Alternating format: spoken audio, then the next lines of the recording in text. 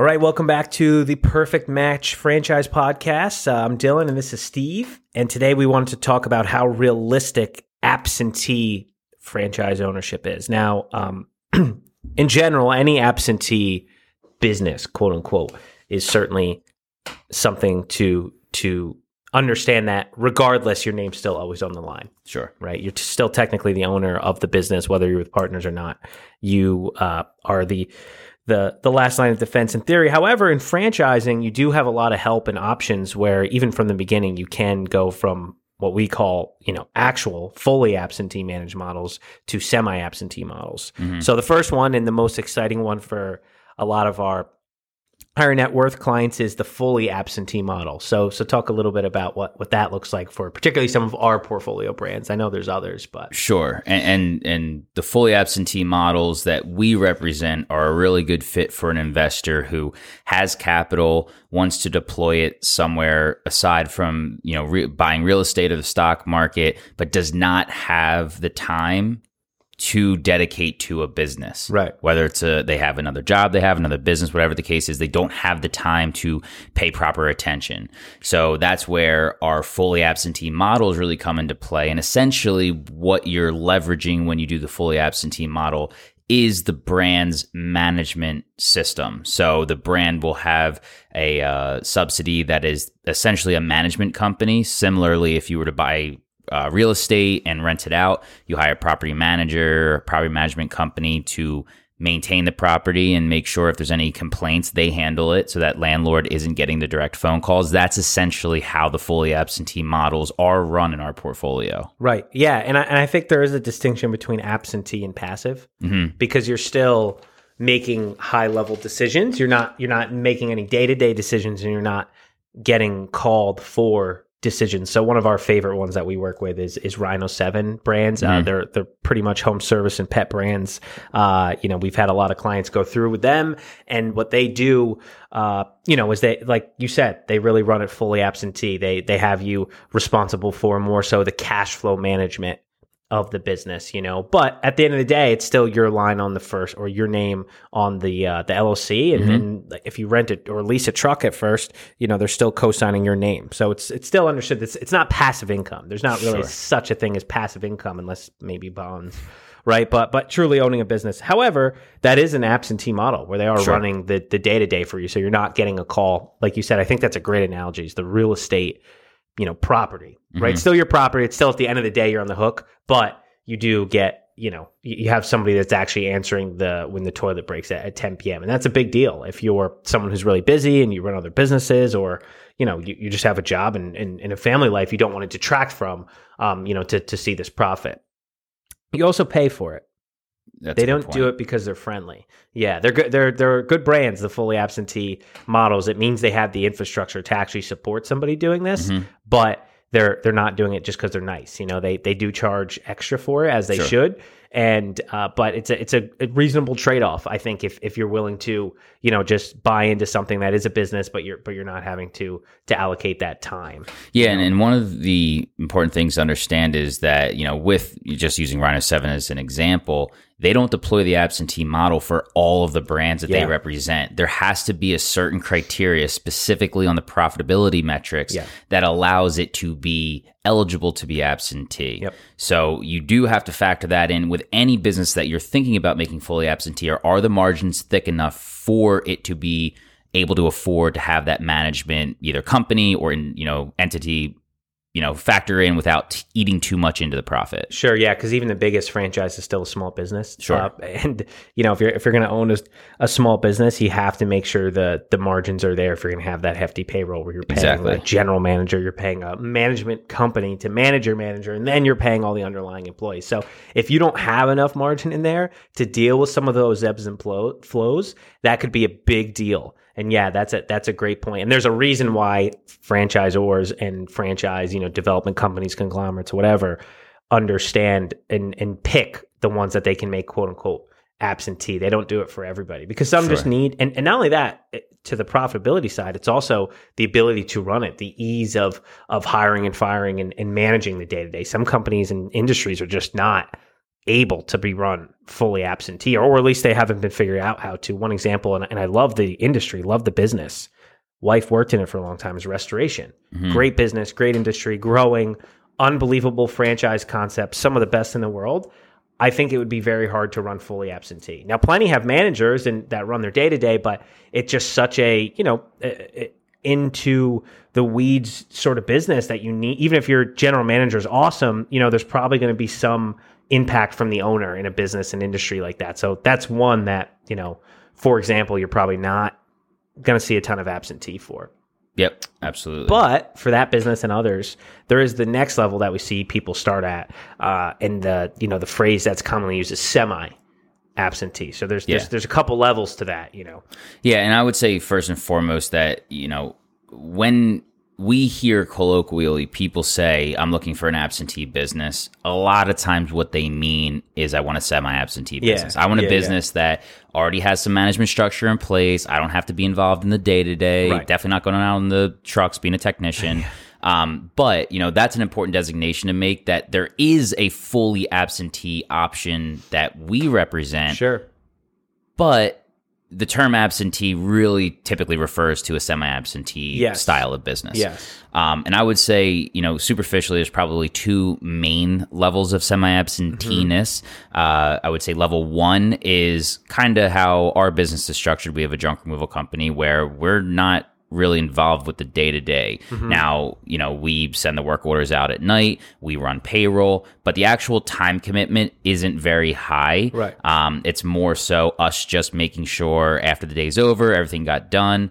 So I would say that's level one. Then I would say semi-absentee level two would be you have management structure in place where they're doing that work and you are just checking in with them every once in a while, whether that be weekly, bi-weekly, monthly, whatever the schedule may be. You have a general manager in place who's taking care of the manager oversights and you're just getting filled in. Yeah. No, I think that's a good point. And I think I shouldn't say most. A lot of people do look for that second one. And I think with a lot of the franchise concepts we have, you can start with that second one. However, I do think it's something to know even in the second semi-absentee level, quote unquote, where you do have a manager in place.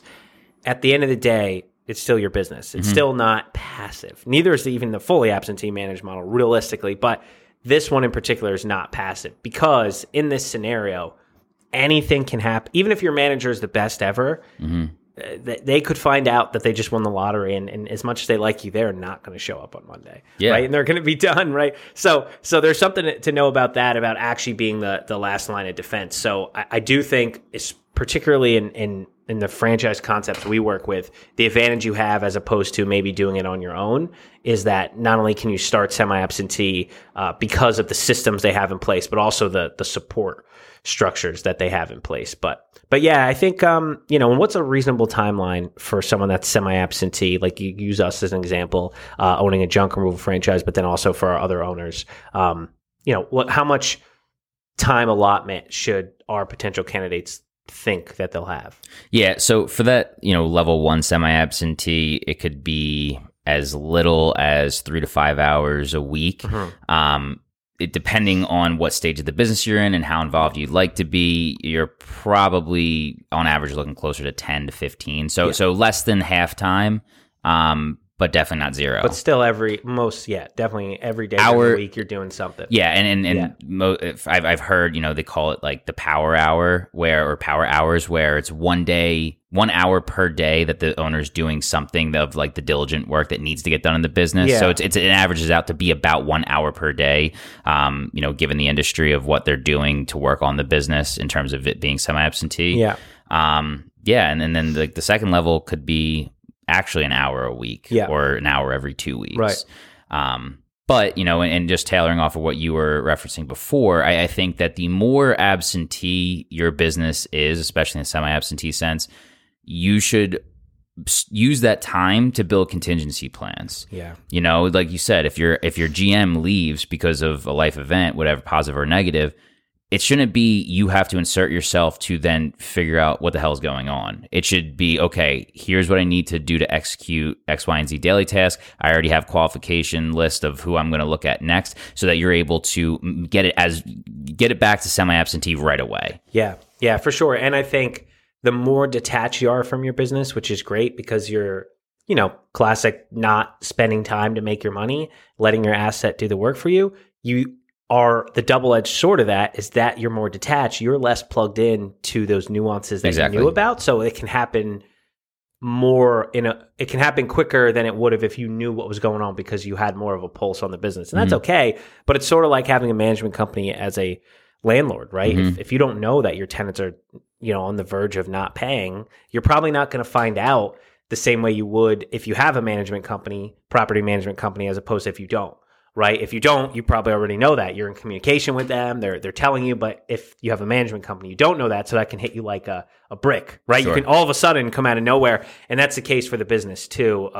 Any semi-absentee level, but especially when you get to that second one, it can happen very quickly. So I do think that's important to think about for candidates. And to our point of the managed absentee model, it costs more. Each level costs more because if you're paying a manager full time that's going to take all the duties on, They're two things. They're going to cost money up front because they're going to be a professional person that really knows how to do stuff, right? They really know how to operate. And two, they're quickly and rightfully so going to understand their value. They know you don't want to be around. So, they have some leverage for better or for worse, but they do understand that they're driving the business forward and that you do rely on them to make sure at least that business is productive and profitable. So you have to understand that, right? There's no such thing as getting something for nothing. It's just not the case, even in a good franchise. However, with the good franchise industry and models that we have, it is very possible to do any of these levels from the beginning. Absolutely. And yeah, you definitely don't have to start being an owner operator and work yourself out. And that's a common misconception we hear from people. And it's definitely not the case. You can do probably all three of these levels with the various concepts, if you qualify and again, depending on your experience too. And I think that's something people should think about. Yeah, I completely agree. And with that being said, knowing that you have this option in a multitude of different industries, I think if you're looking for some sort of semi-absentee business, at least don't pick something you hate. Yeah. Because you can't, even if you are 90% absentee, if you really hate dogs and you get into a dog business just because it makes money, that 10% is not going to make it worth it. Because you're still going to have to deal with dogs at some point. Even if it's going in to collect the paychecks, you're hearing them bark. So with that being said, knowing that this is an option for a number of different industries, at least check the hard nose off, and then maybe start with something that's that's somewhat interest based. Just say you're interested in home service. There's 15 different home services that you can do this in. So I think that's also important to make sure that you shouldn't just chase the numbers in a semi-absentee business, because you will have some degree of involvement at some point. Yeah, it for sure. Even if it's just dealing with a problem of a problem, the manager's telling you about a problem that happened and they want your advice, you're still talking dog problems. Exactly. Right. Yep. So if you don't care at all, if that's not your thing, it's really going to be tough to want to dive in and help her or him. Right. It's tough to get that done. So I agree. I do think being interest based, or at least having not hating, maybe you don't need to love it. Doesn't need. You to could be agnostic. Yeah. I think that's true. Yeah, you don't have to love it. You don't have to have a background in it, but you definitely don't want to hate it. That's probably a good rule for life. Yeah, but it's definitely a good rule for this because, and that's what I think. Understanding that the word absentee should not be misconstrued as passive. Exactly, because it's really not. Because even in the absentee model, you still have to have, like with, for example, our Rhino 7, we go back to 2 1-hour calls a month. So you're still hopping on and discussing business. Exactly. You're talking about that business in particular. So if you hate it, it's really going to be tough for you to come in with a, clear head and try to make decisions, because you're not going to want to deal with it. You're going to abdicate totally and you're just going to leave things to their own devices and just not going to work out as well as it should. Exactly. So yeah, no, I mean, I think that's a pretty good synopsis of how realistic absentee is, from a semi-absentee, kind of, that level 1 all the way up to a fully absentee. So, but if anybody has any questions about franchising in general or how they can learn about an absentee or semi-absentee model, please reach out to us and we can explain in more detail. Absolutely. Awesome. Until next time. Thanks.